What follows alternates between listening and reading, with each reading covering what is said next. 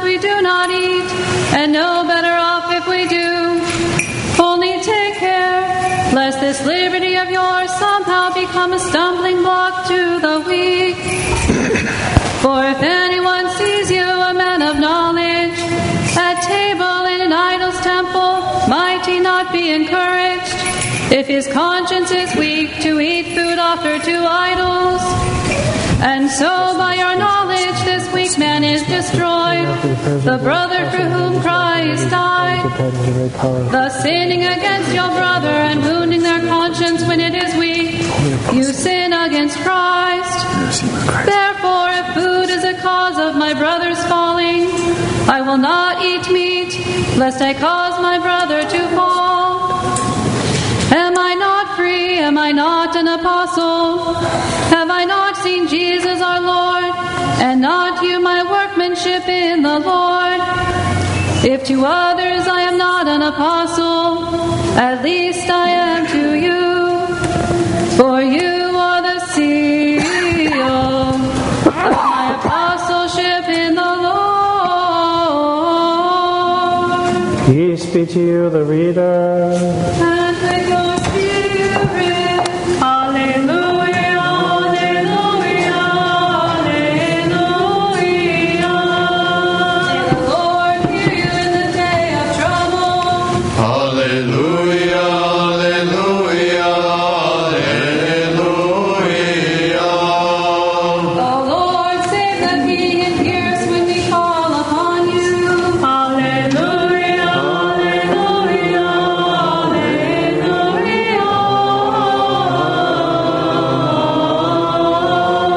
alleluia. Wisdom arise, let us hear the Holy Gospel. Peace be with you all. And with your spirit.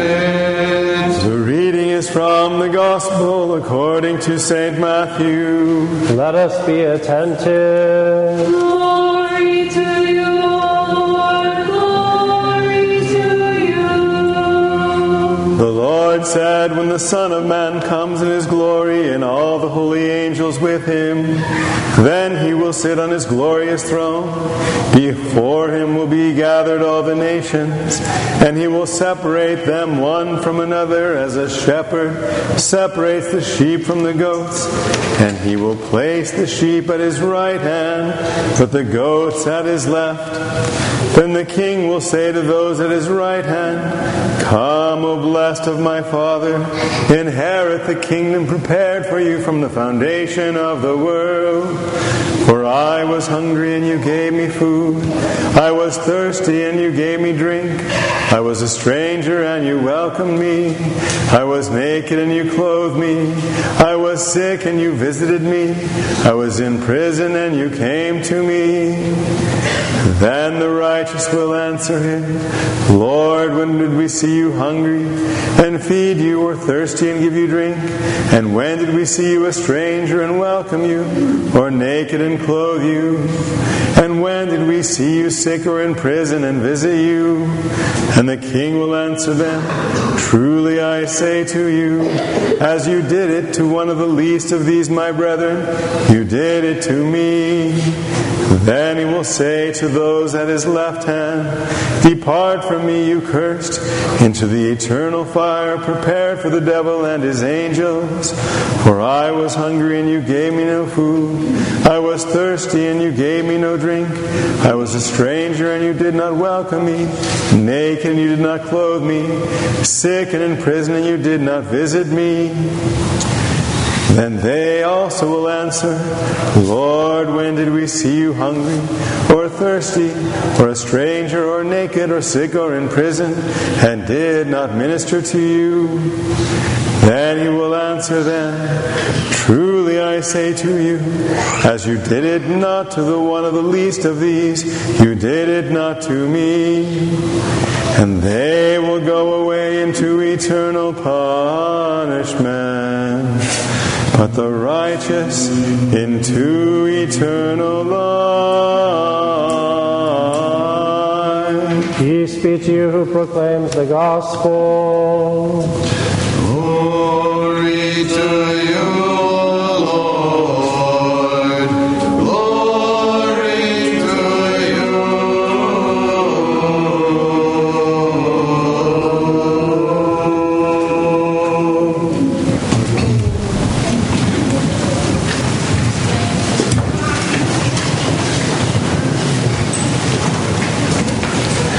In the name of the Father, and of the Son, and of the Holy Spirit, amen. Good morning. Surprise. It's good to see all of you. I thank God for the opportunity to be with you today. And what brought Presbyter and I here is my dear friend and our beloved Deacon Innocent, and his 15 years of faithful service, which we will acknowledge and have time to speak about a little bit later on the day at the luncheon. But I figured, he's been to enough of our events. It's about time that we come to one of his and to recognize that. So it's a real honor to be up here today over this brief trip here this weekend.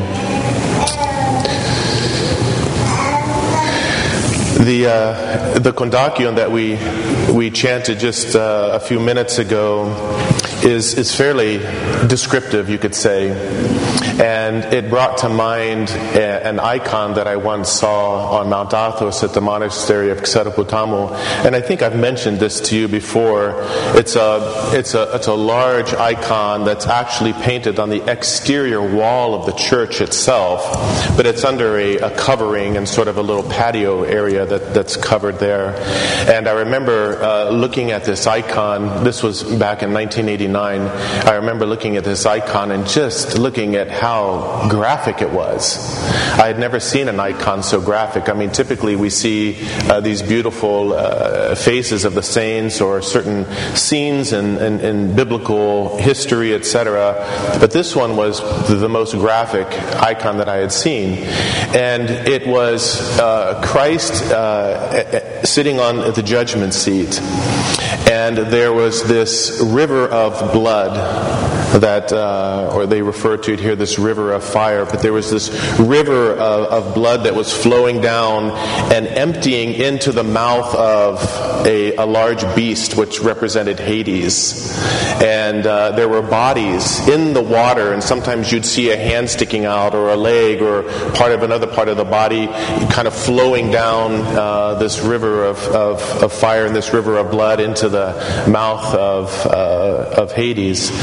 And then there were others, of course, who were not a part of that. They were actually in paradise, and so they were there, and the thief was there, who was the first one to enter paradise. And then, of course, there was a whole long line of people just waiting to be judged. Now, that's for us to understand in terms of the judgment, because we're taught in our church that the judgment happens at the blink of an eye.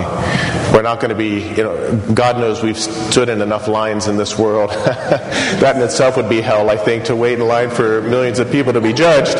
But it's the idea that everybody is going to have to stand before Christ one day. And so the Kondakion today reads, "When thou, O God, wilt come to earth with glory, and all things tremble, and the river of fire floweth before the judgment seat, and the books are opened, and the hidden things made public, then deliver me from the unquenchable fire, and deem me worthy to stand at thy right hand, O most righteous judge." So in addition to this river of fire, we have these books. And the books they contain our life, pretty much our whole life, and especially not only our sins, but also the good things that we have done by the grace of God. And so as I was reading this, and I was looking at even the hymns last night from Vespers, I thought to myself, this is such a shift from the last few Sundays, especially last Sunday when we celebrated the prodigal son. And I was thinking about that parable, and of course there's a lot within that parable, and you've heard many homilies and whatnot on that parable. But the one thing that it ends with is how merciful and kind and compassionate and loving God is. And the teaching behind that is, no matter what sin you've committed, if you repent of that and you're sorry for it, God will embrace you and love you and forgive you. And that's great, because that brings a lot of joy to us. That brings a lot of a sense of ease, if you will. when we carry around sins, they're tremendous burdens to us.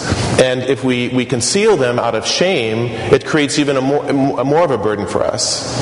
And so when he speaks about here, the hymnographer, these books that contain the sins, these are the sins that we keep secret, that we're even ashamed and afraid to confess in confession.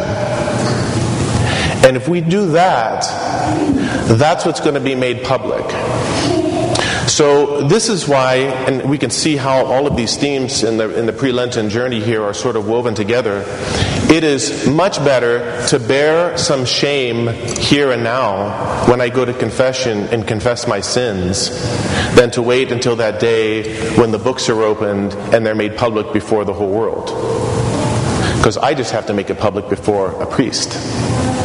And I'll take that over millions of people at the judgment seat of Christ. So it's a hard thing to do, but it's the best thing and it's the right thing to do. So they speak about this. And of course, as in all of the hymns, even in the, I think it was the Doxastikon from Vespers last night, it talked about my darkened soul and my treachery and my wretchedness and on, and you're just reading this and you're like, oh my gosh. And then, as all the hymns do in the church, but you, O most compassionate and loving God, please have mercy upon me and forgive me. So we always conclude with that. So as I was thinking about some things to say this morning, it was really interesting to me to see how the church presents us with these themes, and especially last Sunday with the prodigal son, and how loving and compassionate and merciful God our Father is with us when we decide to make that return. Not that He's not that way when we don't, but He runs toward us and He embraces us when we move towards Him through our repentance. And this brings us a lot of hope and a lot of joy. And then today we have this theme of the judgment seat of Christ. And this is heavy stuff. This is not easy to listen to. If you were to go through and just look at the hymns today, they're not easy to read. So now we have this sense like, wow, well, is my soul really in the right state? Or is this going to be me? Am I going to miss something? Or am I going to end up on the wrong side at judgment seat? And it can create a little bit of anxiety in us, a little bit of worry. And maybe we feel a sense of guilt or a sense of shame in regards to all of this. But it's interesting because it's sort of like playing with our emotions. It's like giving us all this joy and love and forgiveness and say, but don't forget this part. This is going to be nasty stuff. This is going to be really, really hard to deal with. So we have to sort of work with that and balance that. And someone asked me recently, is it better to think about the judgment seat of Christ, or is it better to think about the mercy and love and compassion of God? Which one should I spend more time thinking about? And I said, don't worry about how much time you think about either one. I said, that shouldn't be your focus anyway. Because if you think more about the judgment seat of Christ, then the chances are you could fall into depression. You could become hopeless. But if you think too much about just the love and mercy and kindness of God all the time, which that feels good and that there's a lot of benefit to that, the fathers say we could become really careless too in our way of life, and the time that's allotted to us to work on our souls and cleansing our souls through repentance, we could just end up squandering that time. So they say that there has to be a balance in here. And for me, the balance happens naturally because the church brings it to us. Today the church brings to us the Judgment Sunday and the Second Coming and all of those things. We don't necessarily have to go searching for those. Just like the church brings to us the mercy and compassion and love of God when we read Scripture, when we hear the hymns. At different times we experience it through people. These things just happen naturally. So as I was saying to this individual, don't worry about your split of time in terms of how much you spend thinking about God's judgment, because He wants to know what's going to be most beneficial.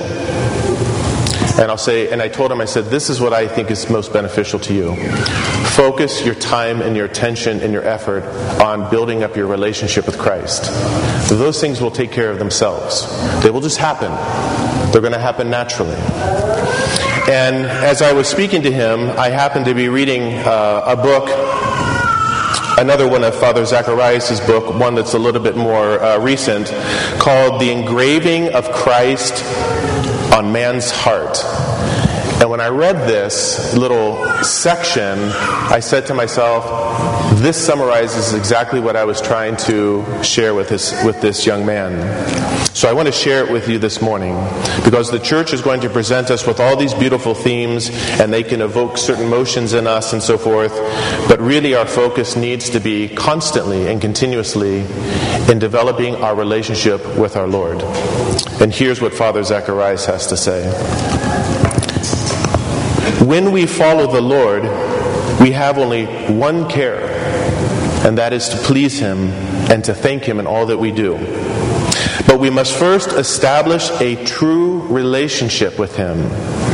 We must cultivate the humility of the publican and the determined repentance of the prodigal son. So these are two critical ingredients: humility and repentance. These two ingredients are the catalyst for cultivating our relationship with Christ. He goes on, each man's relationship with God is going to be very unique.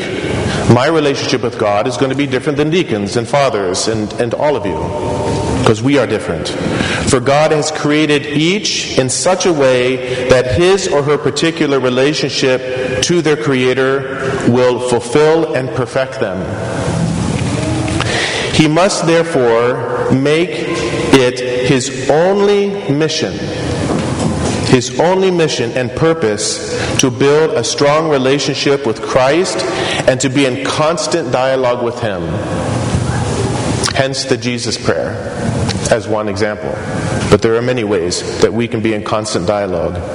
Then he says something else that's very profound, because now we're just talking about our relationship with Christ and how we are to build that, what the ingredients are, and that the fact that it has to be a constant dialogue. He then goes on to say, all our human relationships, all our other human relationships will derive strength from this relationship with God.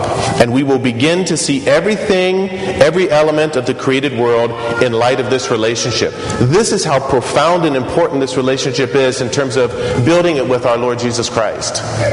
Because it will affect every single thing in our life. The way we see every other person, the way we interact in every single relationship, and the way that we see everything in the world. It gives us this vision of things that go through the eyes of Christ. And this is why it's so paramount.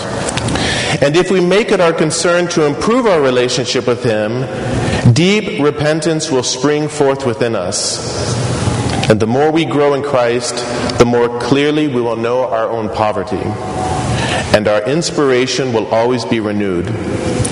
We will fear nothing, because nothing will be able to separate us from His love. These are the products that come out of such a relationship. He goes on to say, in the world to come, we will continue the relationship with our Savior, which we began to build in this life. So the relationship we build now with Christ, the amount of time we spend with Him in dialogue, in reading, in prayer, will continue in the same way in the life to come. And he says, we will be judged according to our love for Him. So don't you think it's important that we start cultivating that love for Him here and now? If that's not going to be extended for all eternity, don't you think that's an important thing to start now? Because if we wait until the end, we will have never given our time to cultivate that. So what are we going to be left with?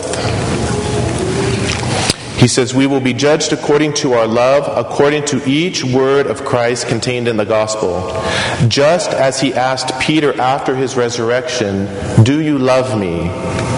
So in the age to come, He will ask each and every one of us the very same question, and we too will reply, yes, Lord, you know that I love you.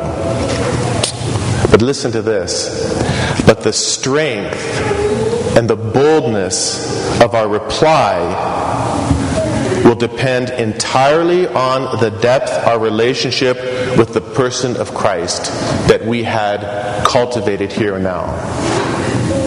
To say, yes, Lord, you know that I love you, it will have a huge spectrum of weight. On one end, it could be just barely coming off the lips. because maybe we're not really sure, and that has very, very little weight to it. On the other end of that spectrum, it carries all the weight of our being, of our heart and mind and soul, because we had cultivated that relationship with Christ so deeply in our time here that when we say it, it has such force and power. Yes, Lord, of course you know that I love you. I have given my heart and my mind and my time and my life to you while I was in this world. Nothing usurped that. Nothing held greater importance in my life. It wasn't my work. It wasn't even my own family. It wasn't some hobby. Nothing took greater precedence except for my heart with you. And he says that, but the strength and the boldness of our reply will depend entirely on the depth of our relationship with the person of Christ that we created here. Whatever attitude we adopt in this life, he says, will continue beyond the grave. So as we think about all these beautiful themes of our faith as we approach Great Lent, and as we also think about Great Lent in general, I remember it wasn't too long ago that when Great Lent came around, I was sort of excited, but I was also kind of dreading it. I was like, oh God, this whole fasting thing again. I really don't want to give up some of this stuff. Well, let's be honest, right? I'm trying to be honest. I'm trying to be transparent with you, so... But it's hard. And then we really think about, like, the fasting part. Or I remember a few years I was thinking, you know what, I'm going to really do it this year. In fact, I'm only going to eat 2 meals the first week, because that's what it says in the Lenten Triodion. 1 meal on Wednesday after pre-sanctified, and another meal on Friday after pre-sanctified, and exerophagy. It's only dry eating. It's no cooked meal, nothing else. No water, no nothing. And you know what? I did it, and I was proud I did it. But I tell you what happened after that. Well, you probably know. I crashed. Because pride always cometh before the fall. But it was my goal. I wanted to show that I could do it. And I was proud of it. And I would kind of drop hints to people here and there that I was doing this, Right? I was proud of that. And then one year I said, I just want to go to all the services. And I want to be able to say that I went to all the services. And I went to all the Holy Week services. And that was the same issue. And then it dawned on me one year that I was pursuing things as ends in themselves, not as means to develop a deeper relationship with Jesus Christ, which is what I was supposed to be doing with all that stuff. So I wasn't fasting for the sake of fasting just so I could say I did it. But I was fasting because I was learning that if I could deny myself, I could actually pick up my cross and follow Christ and be obedient. And that through obedience there's a lot of grace. And ultimately that brought me to a closer place with my Lord, which is what I wanted to do.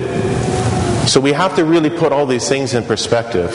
And so I would just say to all of you, as you begin yet another, and for some of you it may be your first or second or third Great Lent, depending on how new you are to the church, and for others it may be your 60th or 70th. But I would say to you, really take this time that in all that you do according to the church, fasting and services and all that, do it all for the purpose of deepening your relationship with Jesus Christ. Because ultimately, as Father Zacharias says, what we begin here will go on for all eternity. And I hope and pray that we can take a deep, deep love for Him into the kingdom of heaven. Amen.